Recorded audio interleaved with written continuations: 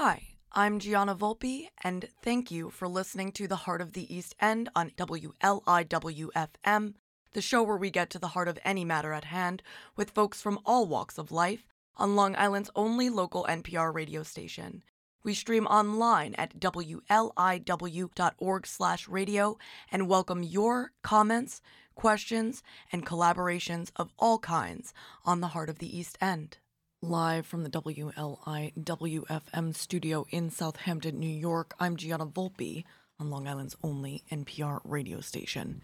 Major pharmacies on Long Island, like CVS and Walgreens, began administering the new COVID-19 booster shot yesterday, with other healthcare systems set to have doses available by next week at the latest. Bart Jones reports on Newsday.com that the new booster attacks the original COVID virus and the BA4 and BA5 subvariants of the Omicron variant, which are causing most current infections. Moderna's vaccine is for anyone 18 and older, while Pfizer's version is for anyone 12 and above. New York Governor Kathy Hochul kicked off a campaign to encourage people to get the shot by getting one herself Wednesday at the end of a news conference in East Harlem. Some CVS stores on Long Island had appointments available yesterday, according to the company's website.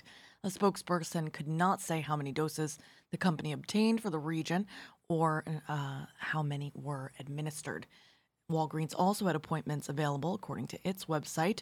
Northwell Health received a shipment of the Moderna vaccine Tuesday night and hoped to start administering shots in doctors' offices and hospitals by late this week or early next week, according to Dr. Matthew Harris, medical director of Northwell's vaccine program. The healthcare system, the largest in New York State, was expected a shipment of Pfizer vaccines sometime Wednesday, he said. After that, Harris said the process of getting shots into arms should move quickly. He said he didn't expect it to be a heavy lift, and added that he hopes there's a greater uptake with this booster than we've seen with previous vaccination efforts. Quote, I think we're all concerned about a significant surge. The bivalent vaccine seems very promising, end quote. Toward that end, Suffolk County did receive 200 doses of the updated Moderna and Pfizer boosters and plans to administer them at the H. Lee Dennison building in Hauppauge next Monday and Thursday from 1 to 5 p.m. Governor Hochul and Dr. Mary Bassett, the New York State Health Commissioner, urged people to get the new shot because it is highly effective at preventing serious illness, hospitalization, or death. Looking east, the Sag Harbor School Board will move forward with a plan to purchase 5 properties across from the Pearson Middle High School with hopes of using it to create an athletic complex for the district. Kaylin Riley reports on 27east.com that the board also agreed to hold off on plans to finalize a deal for a $13.5 million capital improvement project at Mashashamuet Park, but officials said that improving athletic facilities at the park to some degree would still be pursued. At a special meeting Tuesday night, the Sag Harbor School Board voted unanimously to approve a contract of sale with Marsden Street Property LLC for the purchase of a roughly 3/4-acre lot at 12 Marsden Street, across the street from Pearson, for a price of $700,000. That purchase will be made using capital reserve funds, specifically from the district's Facilities Improvement Capital Reserve Fund, and will be subject to voter approval via referendum. As per usual, Sag Harbor School Board President Sandy Krull signed the agreement at the end of the short meeting, and the board also approved plans for a vote on November 3 on whether to authorize the use of the funds. Superintendent Nichols announced at the meeting that the district will also seek to purchase 4 other adjacent lots on the street using capital reserve funds and money from the Southampton Town Community Preservation Fund. And finally, Riverhead Town will enter into an agreement with Suffolk County Water Authority to have the authority provide public water to an area of Manorville the town water district has been unable to serve. Denise Civiletti reports on RiverheadLocal.com that the agreement between the town and the Water Authority comes ahead of a looming deadline for New York State water infrastructure grant applications. The agreement is seen as necessary to enhance the town's chances to obtain state funding that will make the water main extension feasible. The state in the last round of funding did not fund Riverhead's application for a grant, to help the town water district extend a water main to Manorville. They did, however, obtain $3.5 million in congressionally directed federal funding for extensions to Manorville and the adjacent River Road area of Calverton. But without state assistance, the project, which now carries a price tag of nearly $9.5 million, remained cost prohibitive. The Water Authority was able to secure funding from both federal and state sources to help underwrite the cost of its extension to the Brookhaven portion of the Manorville area, but the extension of the Riverhead portion of the Manorville area remains in question. Both the town and the Suffolk County Water Authority will apply for state funding to support the project. In the agreement authorized by the town board yesterday, Riverhead will pay a proportionate share of the congressionally directed funding for the Manorville water main extension. Whether or not the town obtains state grant funding, the town will also pay a proportionate share of the state grant funds toward the cost of the extension to the Manorville area. In the event Riverhead receives full funding for the project within 6 months of the agreement, the town water district will be able to purchase the extension from the Water Authority, which will support the town district's permit application for the extension. Geez, I wish I had shortened that news item. All right, reading the weather in East Hampton in honor of our first guest this morning, Spencer Schneider, joining us at the bottom of the hour to talk about his book, Manhattan Cult Story, My Unbelievable True Story of Sex, Crime, Chaos, and Survival. Looking like a mostly sunny Thursday with a high near 75 degrees, northeast wind 9 to 11 miles per hour, partly cloudy tonight with a low around 61, northeast wind 7 to 10 miles per hour. Right now it's 65 degrees. We've got the Joiners edition of The Heart, leading with some cult tracks just because of the title of the book. We've got Blue Oyster Cults burning for you, Guster's Red Oyster Cults, Living Colors Cult of Personality, and then Brady Sosamans, Join a Cult from the Lamentations EP of 2021. I'm Gianna Volpe. This is Blue Oyster Cults, and you, whoever you are out there, you are awesome. And you're listening to Long Island's only NPR radio station, WLIWFM.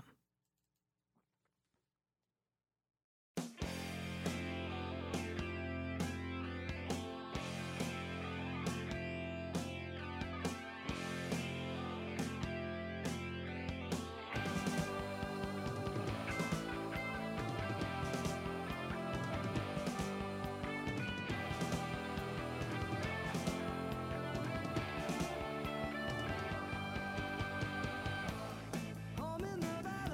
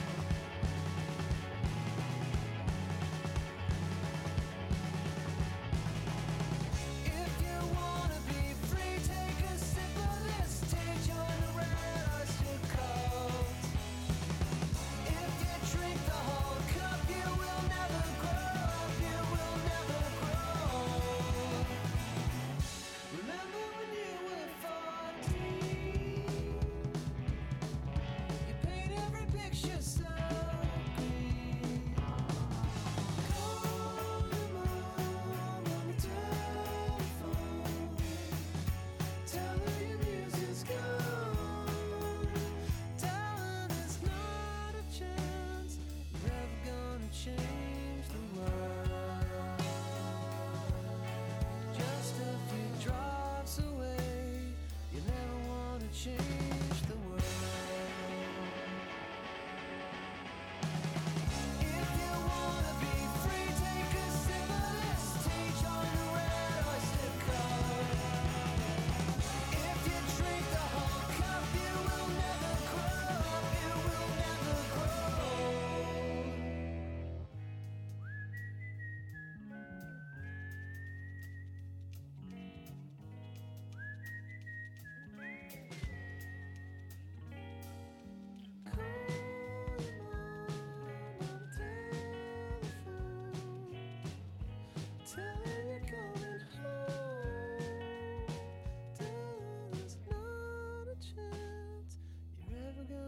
Change the world. Just a few drops away, you'll never have to change.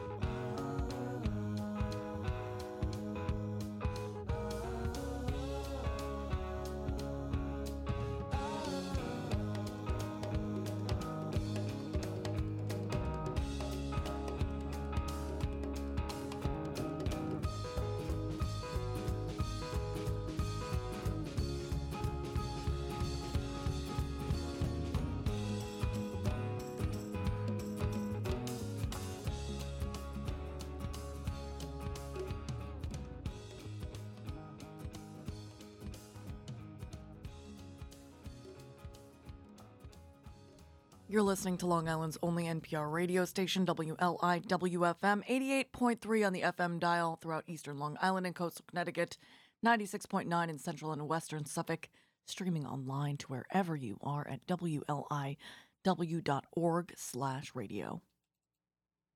Few moments that we have left, we want to talk right down to earth in a language that everybody here can easily understand.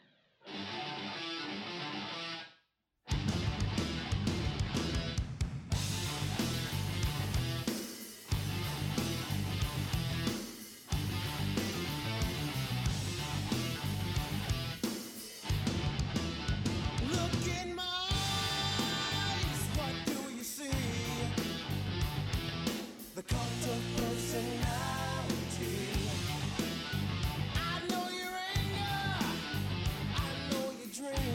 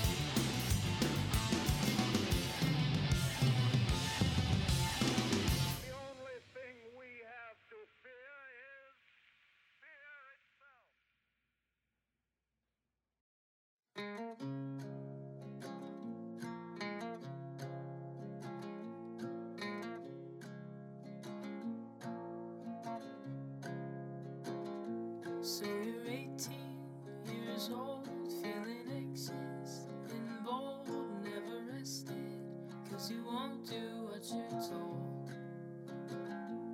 And your parents don't know, now your thoughts are your own. You're collecting your beliefs, so hold them close.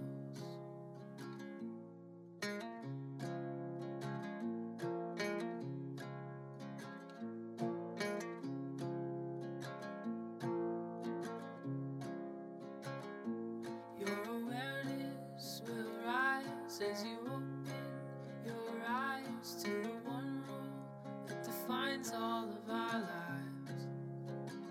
Yeah, it tells you in life there are only two sides, and you cry out, it's so lonely, disunite.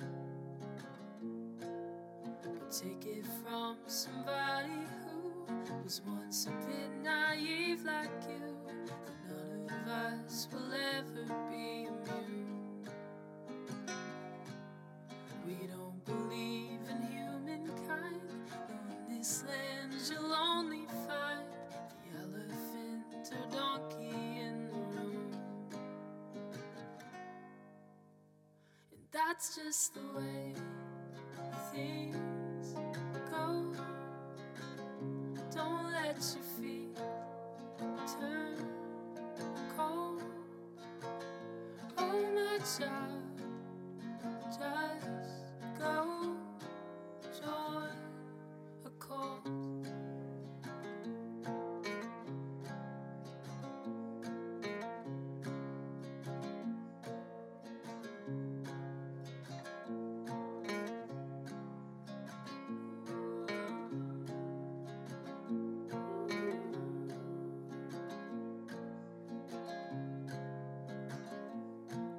I know it's pretty hard to come to terms with all the webs we've spun, and looking down the barrel of this gun. But it's okay, I've seen the end. We've all passed the need for friends, as long as we can say we're right again and again and again and again. And that's just the way things go. Don't let your feet turn cold. Don't my child, just go join a cult. That's just the way things go. Go on and sell your soul. Oh my child, just go join a cult.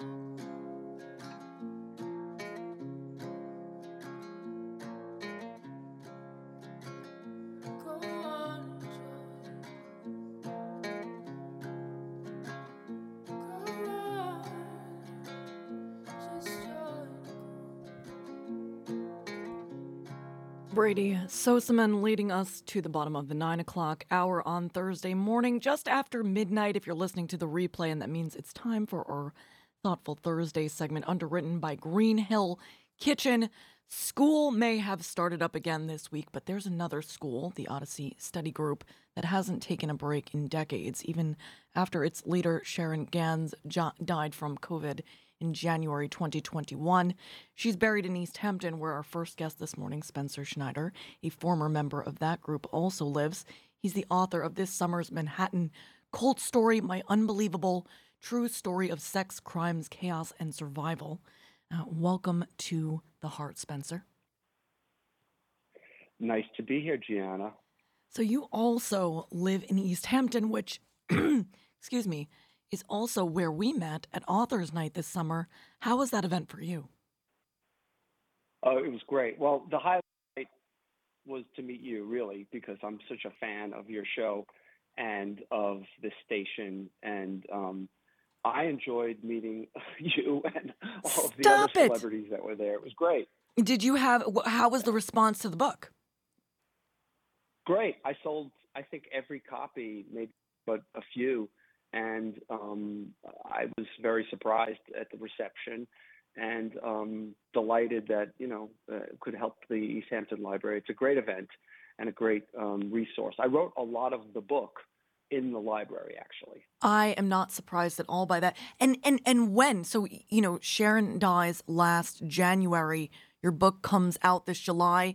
Did her death have anything to do with your feeling an inability to open up? Not really. I had written the book. I was planning on publishing it anyway. I hadn't had a publisher yet, but no, it didn't affect it because my plan from the beginning was to expose this group because it's very secretive, Right. and that is kind of was really the impetus among other things. I watch a little too much Netflix, and I see that invisibility is sort of a core of a lot of groups. And it helps to keep the group. There's a lot of things that I see that are similarities. One is intermarrying of followers, the secrecy when it comes to some similarities I see between school and Scientology. Of course, one absolutely being Kalispell, Montana, where Sharon's complex was, and was where L. Ron Hubbard grew up. But also there was a sharing of hatred of modern psychology. Why was therapy seen as problematic in school? Does it have to do? Do you think it has to do with sort of a deprogramming from the philosophies, or is it something else? Oh, that's a great question. I think the simple answer is people in therapy are inclined to talk about everything in their life. And when you're involved in this group, which, like you say, is very secretive and really just involved going to classes twice a week. And it was people like me. I'm a lawyer, and it was like other professionals and whatnot. It was a very unusual group that, again, that's under the radar. People don't know about it. Targeted but people it is with money, really. Correct. I mean, that was her main goal. It was a business. There were a few hundred of us at any given time. Probably several thousand have passed in and out of the group through the years. But if you're in therapy, you're going to talk about what's going on in your life, and so that would break the rule of secrecy that Sharon wanted, because she had a very, very checkered past with her husband, extremely checkered. And if you had known about that past, you would never have stepped foot in that room. And I didn't know about it. And that was part of the allure, this whole sort of mystery that they had. So that, and the other, you're right. There was this, disdain for modern everything.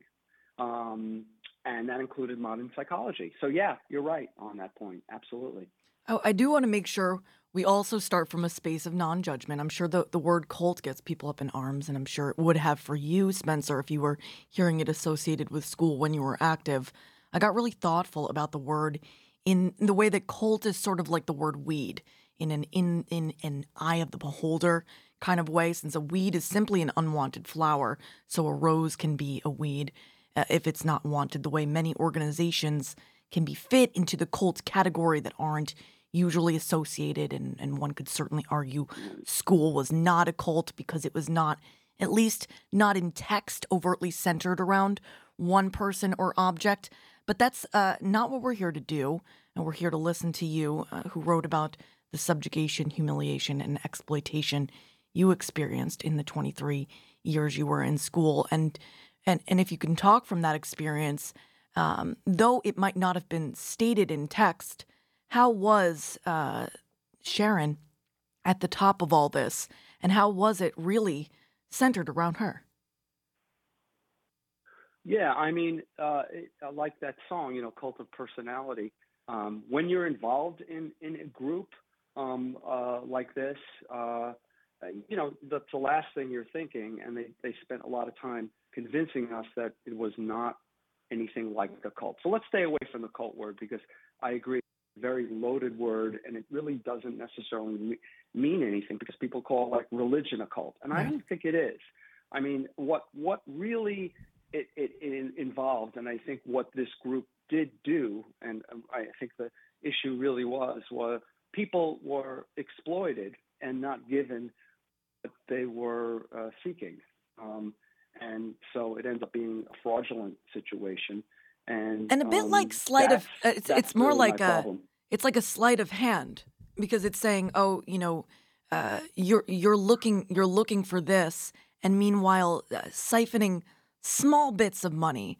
I saw another similarity between Sure. Scientology in the text. You need to buy books in order to continue. There's tuition. Right. I think Right. I think what I was most surprised about watching, documentaries of all sorts, was how easy it seemed to be for people to allow even relative strangers at times to lead themselves and even family members down paths of things that are sort of unbelievable. At times, entirely enslaving them or dismantling their lives. The crux seems to be an incremental upping of the ante, shall we say, the frog being boiled alive in hot water because of a slowly rising heat. And that certainly seemed to be the way that you found yourself at school. Since you were someone who was a recruiter, can you talk about how scripted all of this is, and about the similarities between what got you in the door was really part of the way that anyone goes through the door in the beginning? Right. This is again really great question. It was entirely scripted, and the number was exactly as you say. You were, we would meet strangers. We were, this is the way people were recruited, and it goes on today. And so I'm saying this so that folks out there are mindful of it. I'm not saying don't meet strangers or make friendships, but that's what we created. We met people really anywhere, subways, bookstores, the library, at anywhere, coffee shop, anywhere, and would slowly begin, meet strangers and slowly create friendships with them. And it was more based upon, talking about current events and philosophy and deeper things than you normally would talk about, and people's desires and whatnot. And we would know if people were, looking for something or vulnerable in tough parts in their life, and try to fill that void.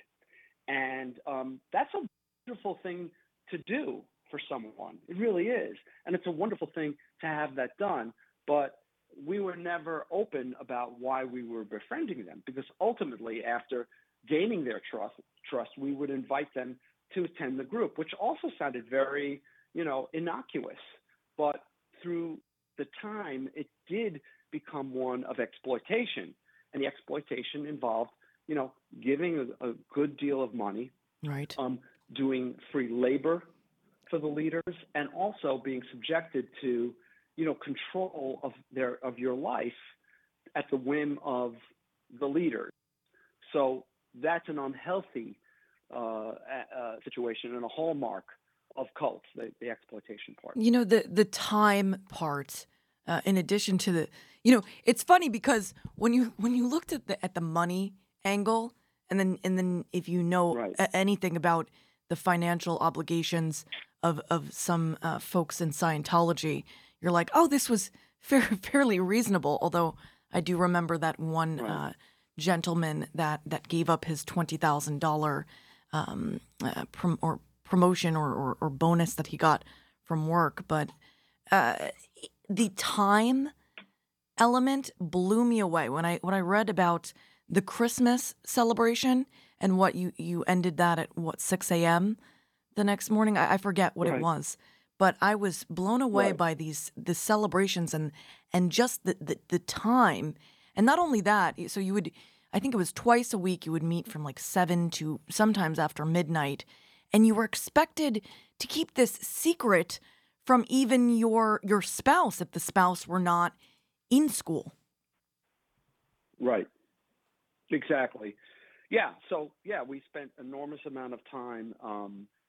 Eventually, it wasn't your first year, but eventually, you spent an enormous amount of time, doing things for the group. And again, why would you do that? People say to me, "Why did you do that?" Well, I think after folks read the book, they understand it, because this is a community. These are my friends, and we were under the belief that the more work we did, the better it was for our inner development, for our lives.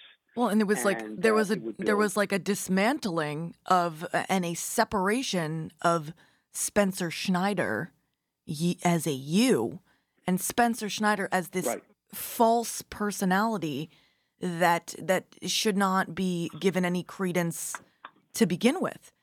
I think that Exactly. the toughest part Yeah. for me to swallow was the breaking up of families. Sharon telling the one woman who was, having a tough point in her marriage, she tells her, go to Italy, have an affair, or breaking up families. In your case, what she suggested that you get with your stepdaughter. What happened? Right. Right. Well, I mean, there were no boundaries, and Sharon really did like to meddle in people's lives, and it was constantly. I mean, it was always setting people up in marriages, breaking up marriages, taking children from one family to another, if like a family didn't have a child. I mean, I'm talking about taking. I mean, adoptions and whatnot. Right. And some that were not really. Other than coerced. Mm. But with me, I was married to somebody else who was in the group, and Sharon was opposed to her getting pregnant because she was a little older, and suggested that instead of her getting pregnant, that I impregnate her teenage daughter, who was actually 19 at the time. And this was really like the beginning of the end for me, And of course, Thank I didn't goodness. do anything Thank goodness, as Spencer. repulsive as that. Right. But it kind of woke me up to like, well, this is over the top. Right. So if she had recommended that to me, I know she recommended it to others, because I get stories about this. So invading in people's family life and sex life was a big part of what Sharon and her husband were involved in, and It's crazy stuff. so that's treating people like they're Barbie dolls, really. Just a note, folks. A true friend only asks of your time, but certainly not that much time, and certainly not some of the things that you claim were asked of you. Before I let you Right. go, do you have any signings coming up in the area? I know you had one when the book first came out in July, but what does fall look like for you? And are you writing another book? Yeah, well, I am. Copies of my book at two local stores. Bookhampton and Sag Harbor, Southampton Books. There are signed copies there. If somebody wants me to, dedicate it to you, you let me know. You can find me on Google, Spencer Schneider, and I'm happy to send you a book plate and put your name on it. I do have a couple events that haven't been firmed up, but I think I'm going to be at a couple of libraries. That'll be posted on my Instagram and online and whatnot. As far as another book, one of the things that really helped me to survive from the cult was long distance swimming, open water swimming, and I love so that. I'm writing about that, and also I'm a lifeguard, and I'm an ocean lifeguard in the village of East Hampton, and so I may write a little bit about lifeguarding and whatnot. So that's what I'm thinking about now, and enjoying all of the great reception I got and talking to people like you. This is just the coolest thing. Hey, so are you, and we are grateful for your time this morning. We definitely blew way past our time, so I'm going to get to the tracks. We've got Lucy Sparagan, Join the Club, from the title track from her 2013 record right now. I'm Jenna Volpe. That was Spencer Schneider. This was the Thoughtful Thursday segment underwritten by Green Hill Kitchen. And you, whoever you are out there, you're awesome. And you're listening to Long Island's only NPR radio station, WLIWFM.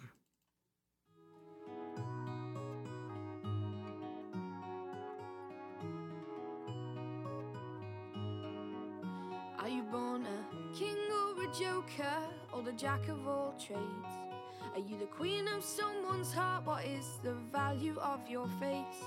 Are you here to dig for diamonds? Well, bring along your spade. It seems that life is just a gamble, so just enjoy the game. When the dice you keep on rolling takes away what is your life, don't give up, just try your luck. Look the snake right in the eyes. Raise the stake and show some face. This round has just begun. If you think outside the box, there's no such thing as square one. Are you born a king or a joker, or the jack of all trades? Are you the queen of someone's heart? What is the value of your face? Are you here to dig for diamonds? Well, bring along your spade. It seems that life is just a gamble, so just enjoy the game. And if there's someone standing on your left hand side, grab them. Tell them everything will be alright. Tell them. If there's someone on your right hand side, grab them. Tell them everything will be alright. Cause no matter which sleeve you wear your heart, whichever way you wear your crown, tomorrow is another day to turn it all around. I will stop when I'm ready, I'll show everyone my cards. But for now I'll keep on playing, even when the game gets hard. Are you born a king or a joker, or the jack of all trades? Are you the queen of someone's heart? What is the value of your face? Are you here to dig for diamonds? Well, bring along your spade. It seems that life is just a gamble, so just enjoy the game.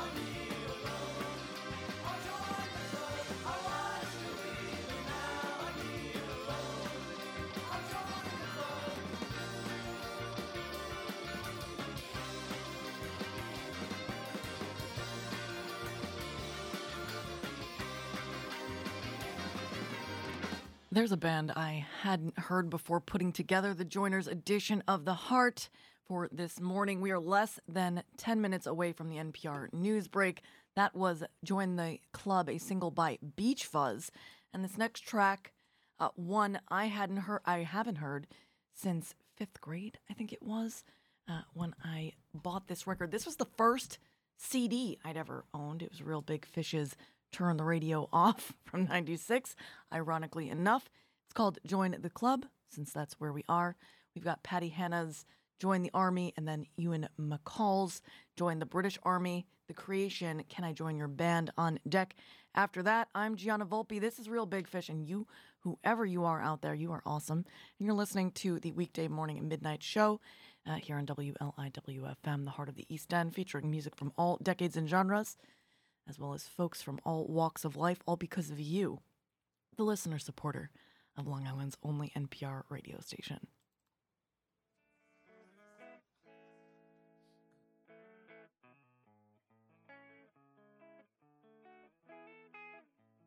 You know what? I'm going to slide The Creation up.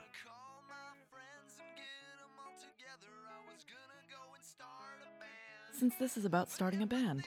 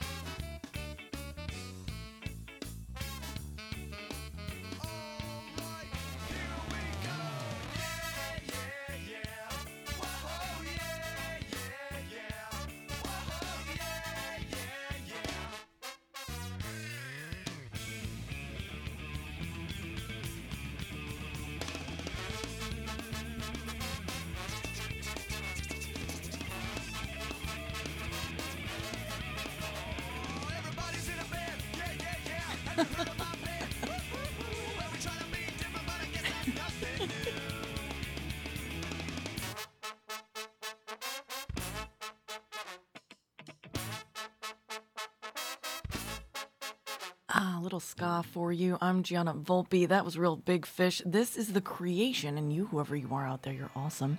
You're listening to WLIWFM NPR Radio. Can I join your band? Go on the ring. My new guitar, my coat is sweet. Can I join your band? I'm a hippie guy. Always stone ain't my heart.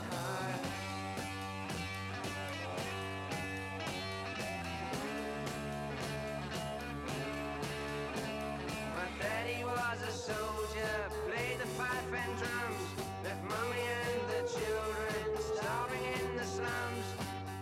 my granddad's savings brought a new guitar. Set off to join a brass band, someday be a star. Can I join your band? Go on parade. My new guitar, my coat is sweet. Can I join your band? I'm a hippie guy, always stone 8 miles high. There's a vacant situation, we'll accept your application. Learn to march and to play, ready for the special day. Can I join your band? Can I join your band? Can I join your band?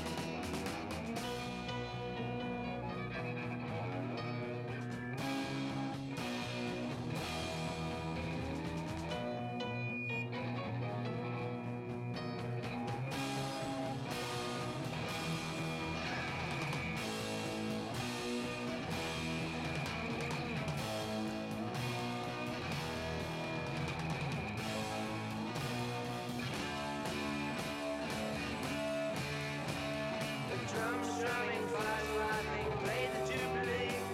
The only track about it was they didn't take me. Feet aching, heart breaking, watch them out of sight. Then round the corner came the God, me old man could be right. Can I join your band? Go on parade with my new guitar, my coat is sweet. Can I join your band? I'm hippie guy, always stone 8 miles high.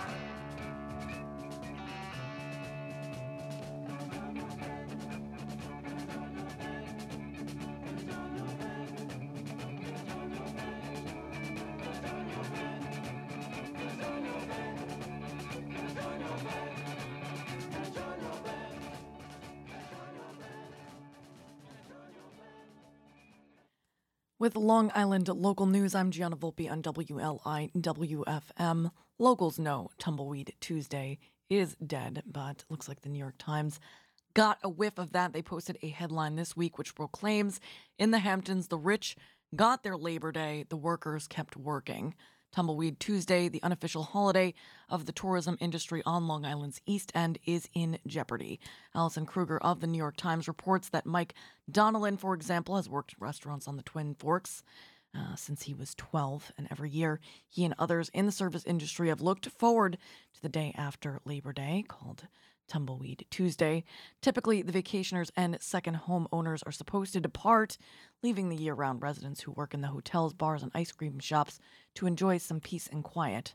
After a party reclaiming their territories, of course, quote, I remember as a kid when I was bussing tables, all the servers and bartenders would go to Montauk Highway with signs that said, see you next summer, or thank God for Tumbleweed Tuesday, he said. It's like a day to let loose, and people went all out. But because of ongoing remote work trends inspiring many people to stay in their vacation homes into the cooler months, the tourist towns of eastern Long Island are still quite busy, and the notion of Tumbleweed Tuesday has gone from being a beloved, robust tradition to an endangered one. I would say possibly extinct. Many in the tourist industry no longer get the day off. For some, the milestone simply doesn't feel worth celebrating. Others can't risk a big night out knowing they have to report to still bustling workplaces the following day. Quote, September and October are still really lucrative. That's Mr. Donnellan, 48, now the manager at Alaya Estiatorio. I think I might have butchered that name. Apologies. It's a Greek restaurant in Bridgehampton. Please let me know how to pronounce it. 631-591-7006. He added that working in the service industry can become more challenging after Labor Day because college-age employees go back to school, creating a staff shortage. And we already know there is a staff shortage already afoot. On Tumbleweed Tuesday 2022, the owners of the Talk House, a bar and live music venue in Amagansett, gave their 40 staff members the day off, the first one since Memorial Day. Good for them. Quote, when you work in nightlife, you have to be up all the time. And that's Max Honerkamp, one of the owners, who told the Times, quote, I'm sure some of the staff will hang out and go to the beach, but I think a lot will celebrate by going to bed.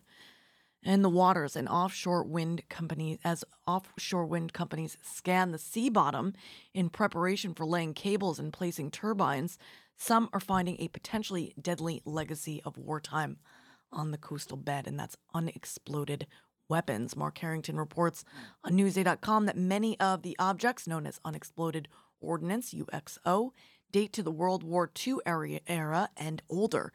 When encountered, they're usually not moved or even touched, according to a rep for Sunrise Wind, a project that will feed energy to Long Island from its location off the Rhode Island coast.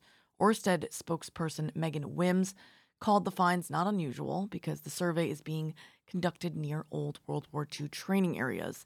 In each case, she said contracted experts in unexploded ordnance assess that they do not pose an active threat and notify the Coast Guard and the National Oceanic and Atmospheric Agency so that the ordinances can be appropriately charted. The company has confirmed finding 11 unexploded weapons, from 6-inch artillery shells to a 250-pound bomb.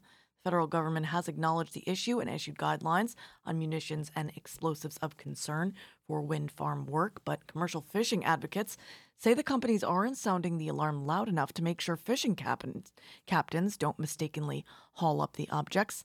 Notice is not getting to people, said Megan Lapp, general manager of Sea Freeze Shoreside, a fish producer and trader based in Rhode Island, It's not, I tried to marry Rhode Island and Long Island together.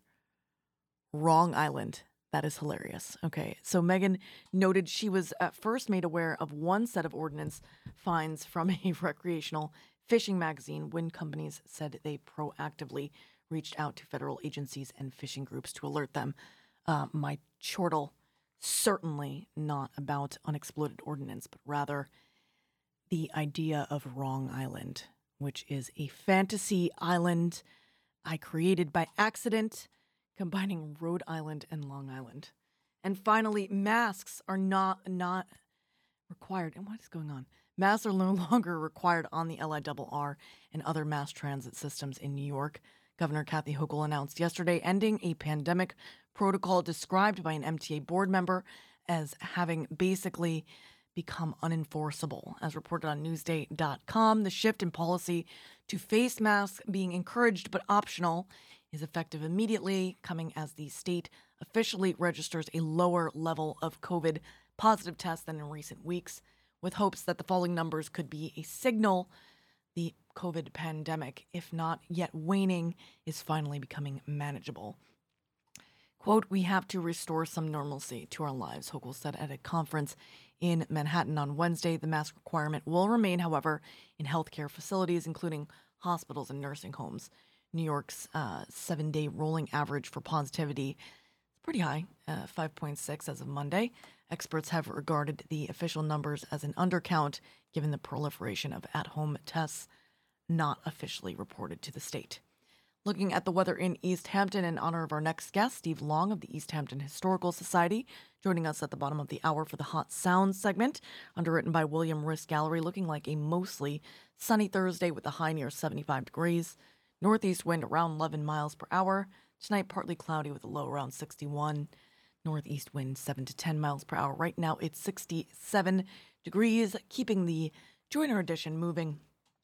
I moved down Patty, Henna, and Ewan McCall a bit. We've got the Who, the Melodians, and Groove Armada leading us to the bottom of the hour. I'm Gianna Volpe, and you, whoever you are out there, you're awesome. And you're listening to Long Island's only NPR radio station, WLIWFM.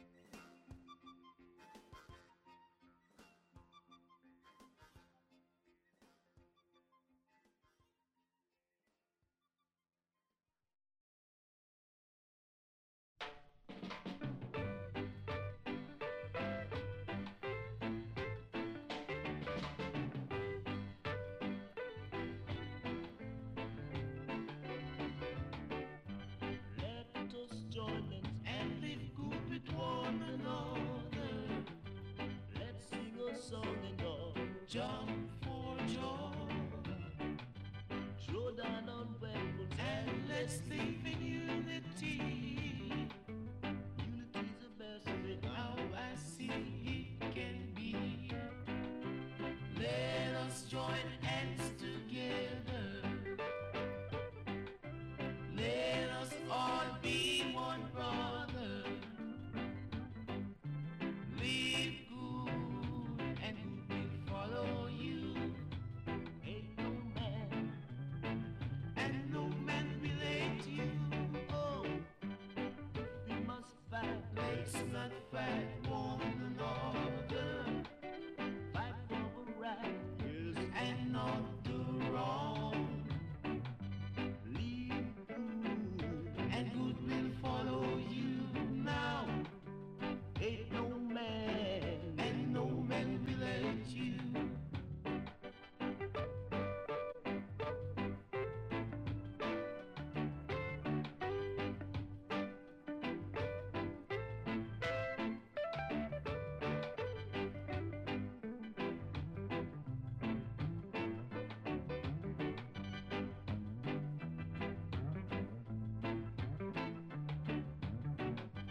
Let us join hands together. Let us all be one brother. Live good and good will follow you. Ain't no man and no man will hate you. Oh, if we must fight, let's not fight one another. Fight for the right, yes, and not the wrong.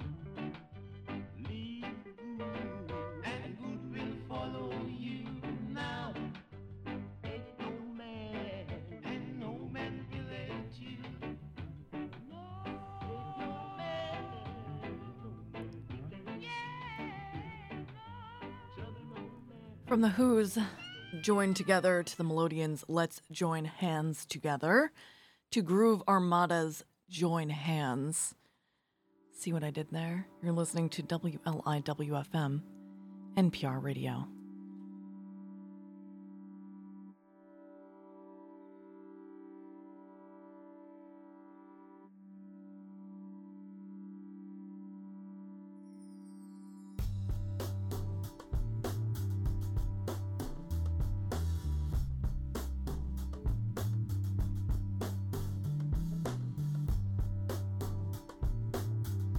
Hey, hey, hey,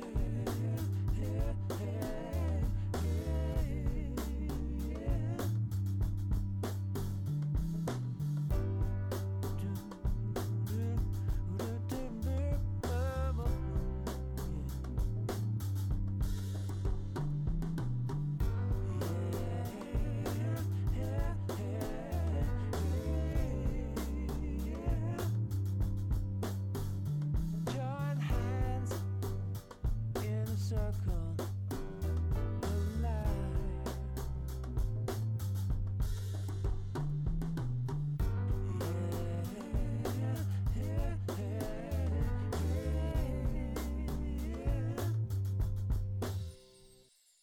Don't stop, don't stop. It ain't over when the sun goes down.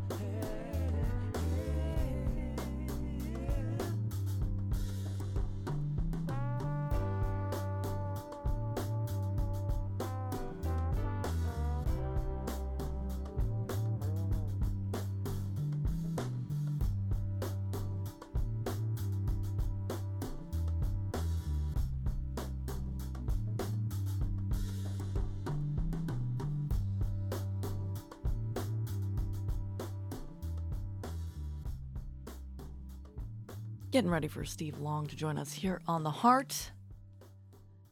Moving from Groove Armada's Join Hands to Petty Hannah's Join the Army. Join the British Army on deck. Ewan McCole. I'm Gianna Volpe, and you, whoever you are out there, you are awesome. You're listening to WLI, WFM, NPR Radio.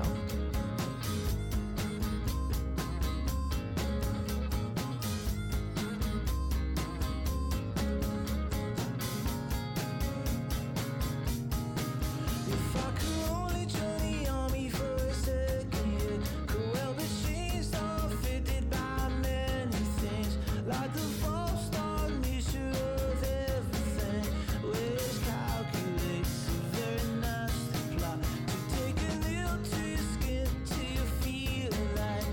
There should be some answer to some question, like why on earth does nature wanna kill us all, make us feel real big, then feel real small? But join the army, yeah, they say you'll be fine, but they don't know about the thing that I have done in my time.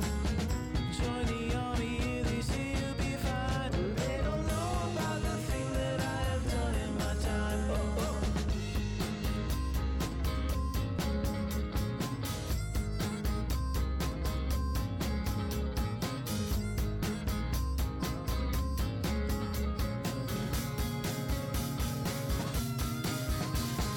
Query killer to be heard contempt with a last long dagger from a demon kid. He better do it right, 'cause the chip is hot. Enough of his stuff. Now it's either time or still a letter to the rebel and the terrorized. More for the team, let's drink some wine till the song comes up. Yeah, it's drinking time, but join the army, yeah, they say you'll be fine, but they don't know about the thing that I have done in my time. Join the army, yeah, they say you'll be fine, but they don't know about the thing that I have done in my time. Oh, oh.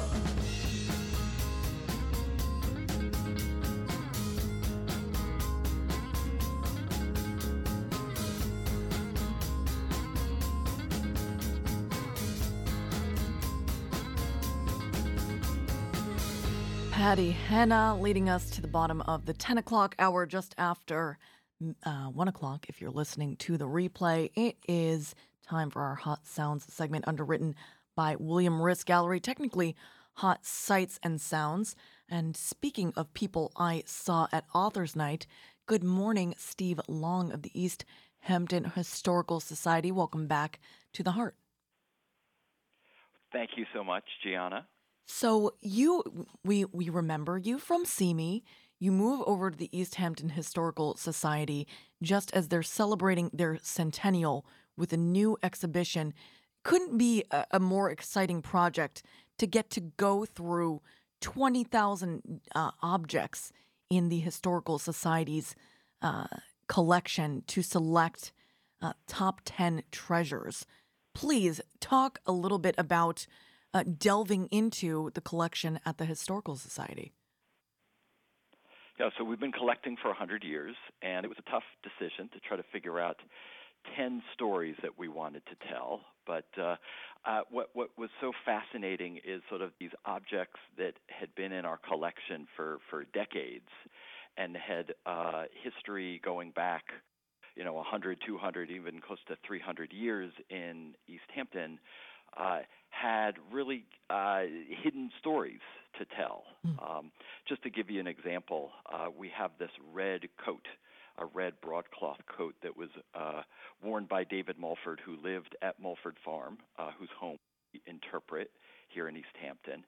And one of the things that was really fascinating to me is that this red coat did not mean that David Mulford was a loyalist in the American Revolution. Quite the contrary. Right. He was a patriot, Right. one of the leading patriots. He was a colonel in the colonial regiment, really the head of the East Hampton Minutemen, if you will. And in addition to fighting against British tyranny and for American freedom, David Mulford was an enslaver. He had what appears to be about 8 enslaved people living in his house with his family while he was leading his men in 1776 to head to the Battle of Long Island, which to me is a fascinating story, this intersection of kind of what does freedom mean? It means one thing, one person, Right. but another for somebody else in this very same household. And and how it has changed over time for some people, and you hear that a lot when you talk about civil rights and how that unfolded. So why the red coat then? Was it to distract or to make? It was fashionable. Oh. It was fashionable, and what's also interesting is that it's made out of broadcloth, so it's a very durable kind of material, as opposed to kersey cloth, which is likely the kind of material that the enslaved people that lived in his household would have been wearing. So when we're in the process of reinterpreting the farm and being able to compare this broadcloth coat with the kersey cloth that is much more, a much less fine weave. Got it. It really is, typical of what working class people are wearing. I was like blowing it up in my head, thinking he's a Minuteman, so he's wearing the red to trick the British to think he was on there. All right, so you've got East Hampton's very first telephone there. You've got the actual dynamite box that was buried by Nazi saboteurs in 1942 on the Emaganson Beach. I only just learned about this story this summer, reading Eve Carlin's Track 61, I believe is the number. What else do you have there? Can you tell me about Reverend Buell's big wig? Yes, so we have the wig that belonged to East Hampton's minister. And when I say East Hampton's minister, in the 18th century, there was only one church in East Hampton. And in the late 18th century, it was Reverend Samuel Buell. And what I found so fascinating learning about the wig is it is one of the only existing 18th century wigs here in the United States. What? You look at all of the paintings of by John Trumbull of the founding fathers, and they're all wearing their wigs. Yes. Very few of those wigs have survived. And why is that? Is it because because, it was made out of horsehair. Right. I mean, it made out of organic material that wasn't especially durable. Right. And it's made for a particular person, so that like something. Oh, hey, I'm gonna I'm changing my style. have use this wig that was made by Samuel Buell. The wig is so rare that about 20 or so years ago, Colonial Williamsburg was looking for a wig that they could use from the 18th century to reproduce wigs today. And so they actually had our wig down at Colonial Williamsburg for quite a long period of time so that they could study it and try to reproduce the techniques that were used back in the 18th century to make a wig. That is fantastic stuff. All right, so there's only 5 of these treasures listed on the press release. What is your? We have the clock that the Dominy family made, the whole family of woodworkers and clock makers and furniture makers, and this clock is spectacular. It is the clock that actually was on Gardner's Island, and it was their Dominy clock. It's said that every other family on Long Island had a Dominy clock. Most of them, were sort of veneered, made to look fancier than they were, maybe with a paper face. This has a enameled iron face on the clock. It's made with mahogany and cherry. And it's such a beautiful piece of furniture that we made right here in East Hampton. And the Dominys are so well renowned that when their house was torn down in the 1940s, the Winterthur Museum, the premier decorative arts museum in the United States, they came and gathered up all of the tools and a lot of the furniture. And in fact, down in Delaware, they have recreated the Dominy workshop of East Hampton. So it's like you pretend that you go into this East Hampton workshop when you're in Delaware. That makes me sad, though. It makes me sad that it's not here. Well, we're bringing it back. Stop! The original clock-making shop and the furniture shop were still that they basically had been used as outbuildings, I believe, down on Further Lane, and then they were donated back to the village.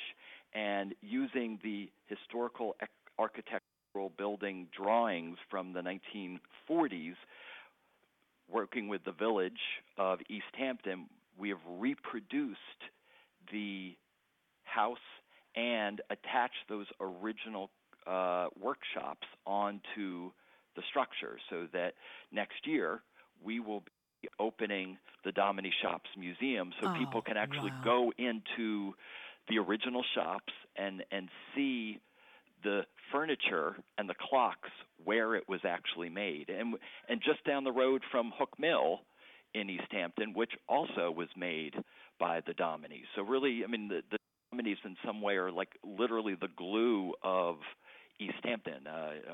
Clinton Academy, which is also a historic building interpreted by the Historical Society. The columns, when it was built in 1784, were made by the Dominys. That is an incredibly cool story. I cannot wait to be there when the Dominy workshops reopen. Well, we will. You will be certainly getting an invitation. We're actually having a sort of a pop-up exhibit about the Dominys as part of our History Festival that's taking place at historic Mulford Farm at 10 James Lane in East Hampton on October 1st. We're going to have the 3rd Colonial Regiment reenactors, which very apropos since David Mulford probably would have been having his men mustering right along James Lane as well, just as the 3rd Regiment is going to be doing on October 1st. We'll be having demonstrations, crafts, historical music, historical games for kids. As my son likes to say, it's going to be very kid-friendly. Got it. And maybe there's something that you can work in there just to make sure that folks see the other side of Mulford or see the people who lived and worked for him. Maybe talk to Donna Marie Barnes what is that? What is it called? Plain Sight Project, Yes. which Donna Marie is very much involved in, is going to be there. Fantastic. We're having folks from the Springs Historical Society, the Montauk Historical Society, the East Hampton Farm Museum. We're having folks from the Montaukett Nation, the Shinnecock, the people from the East Hampton Trails Conservation Society. I know I'm this forgetting. is gonna be great. It's okay. I feel We'll bad have now 'cause Steve. I'm We'll off talk. the top of my head, but We'll there's talk about it so again. many folks going to be involved. Yeah, we'll have to. We'll look ahead a month, and we'll make sure that you just follow up with me, and we'll do something. Let's say not on the day, but we'll figure something out maybe on the 30th. That's a Friday. All right. Oh, that would be amazing. Before I let you go, I know we're already over time, but I wanted to just hear one of the 5 treasures that are not listed on the press release that are and also the details for the curators tour. So the people are we have opportunities for folks to sign up that they can take a curator's tour, get kind of behind the scenes. There's exhibit copy. It's both in English as well as being translated into Spanish. It's so much richer if you have the folks who developed the exhibit there with you. And one of the things that is to me so terrific, the clock that was on the 1717 church is in the exhibit. And one of the things that we've subsequently learned all these years, as far as back as 1866, the date of the clock was 1735. Huh? But research that we've just done in the last 6 months or so says actually the clock was 1753 because the clockmaker was not in 1735. He was a teenager, so it's obvious that he hadn't started his clockmaking business, and we have been able to. 150 plus years, we've assumed that it was one date. Now with this more recent research, so we're always learning. It's terrific to be able to look at this clock face that was looming over Main Street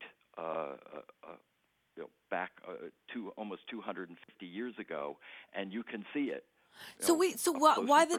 Why the disparity again?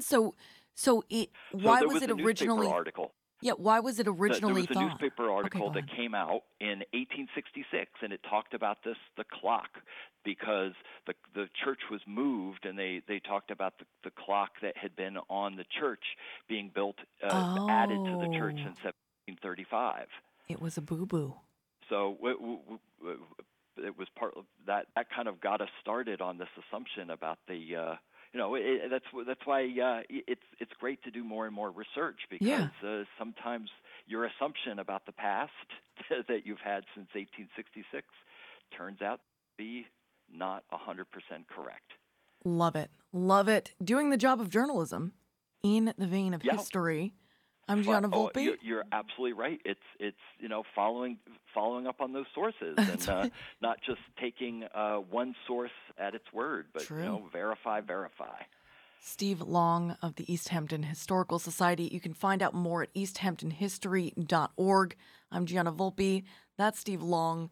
This is Ewan McCall, and you, whoever you are out there, you just heard the Hot Sights and Sounds segment underwritten by William Risk Gallery, right here on the heart of the East End, WLIWFM, NPR Radio. When I was young, I used to be as fine a man as ever you'd see. The Prince of Wales, he said to me, come and join the British Army. Toodle-doodle-doodle-doo, they're looking for monkeys up in the zoo. And if I had a face like you, I'd join the British Army. Sarah Condon baked a cake, 'twas all for poor old Slattery's sake. I threw myself into the lake, pretending I was balmy. Toodle-oodle-oodle-oo, 'twas the only thing that I could do to work me ticket home to you and leave the British Army. Corporal Duff's got such a drought, just give him a couple of jars of stout and he'll kill the enemy with his mouth and save the British Army. Toodaloo, me curses on the Labour brew. They took your darling boy from you to join the British Army. Captain Ely went away and his wife got in the family way, and all the words that she could say was blame the British Army. Toodaloo, I've made me mind up what to do. I'll work me to get home to you and leave the British Army.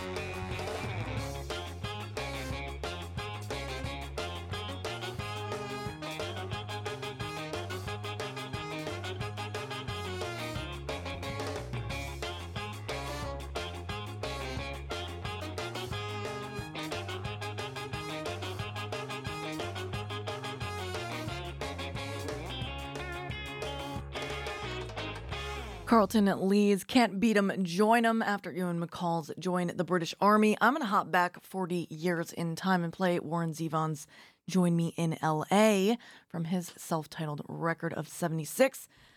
We've got 15 and a half minutes before the top of the hour, the NPR news break, and the end of this edition of The Heart. I want to give a deep bow to both of our guests this morning, Spencer Schneider, as well as Steve Long, as well as our underwriters, Green Hill Kitchen and William Riss Gallery, and all of you, the listeners, supporters of Long Island's only NPR radio station.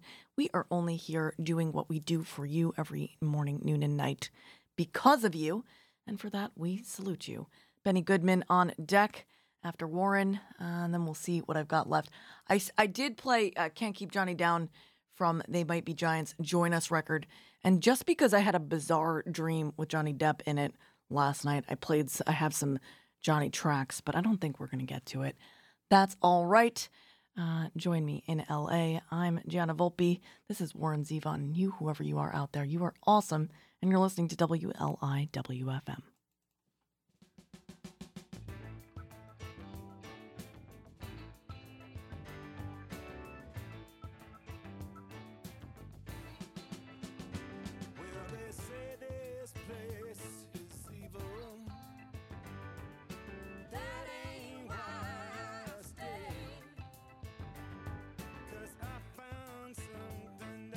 Never be nothing, and I found it in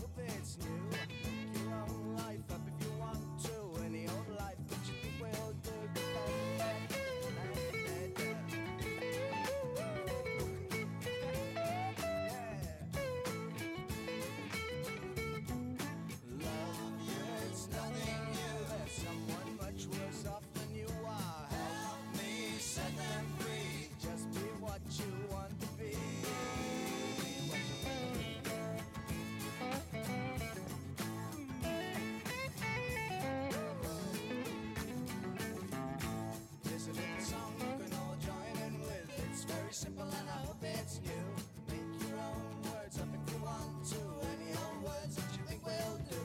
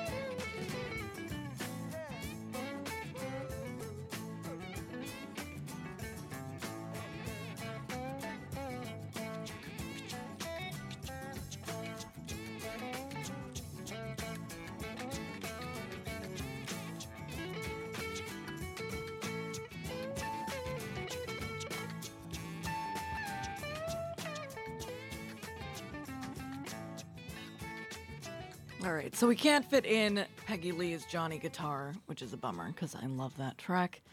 But we will lead you into the NPR news break with They Might Be Giants, Can't Johnny Down from the Join Us record, and Chad and Jeremy's No Tears for Johnny here on the Heart of the East End.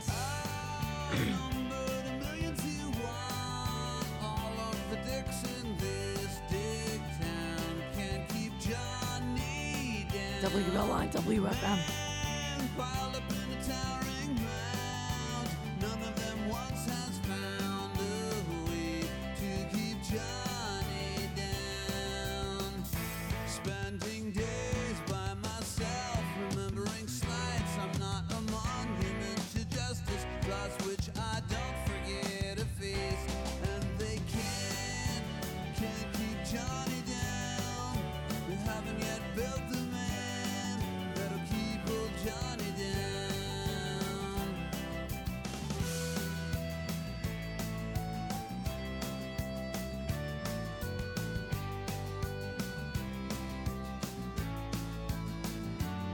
Some dude hitting golf balls on the moon, bathroom in his pants, and he thinks he's better than me. I'm pointing a finger at my own face. They can't know what's in here, and they can't keep Johnny down. Beneath my dignity to flip off the guy when he pulls up alongside to say my gas cap is unscrewed, and they can't keep Johnny down. They haven't yet built the man that'll keep old Johnny down, and they don't know what I've seen. They can't know what's in here, and they can't keep Johnny down.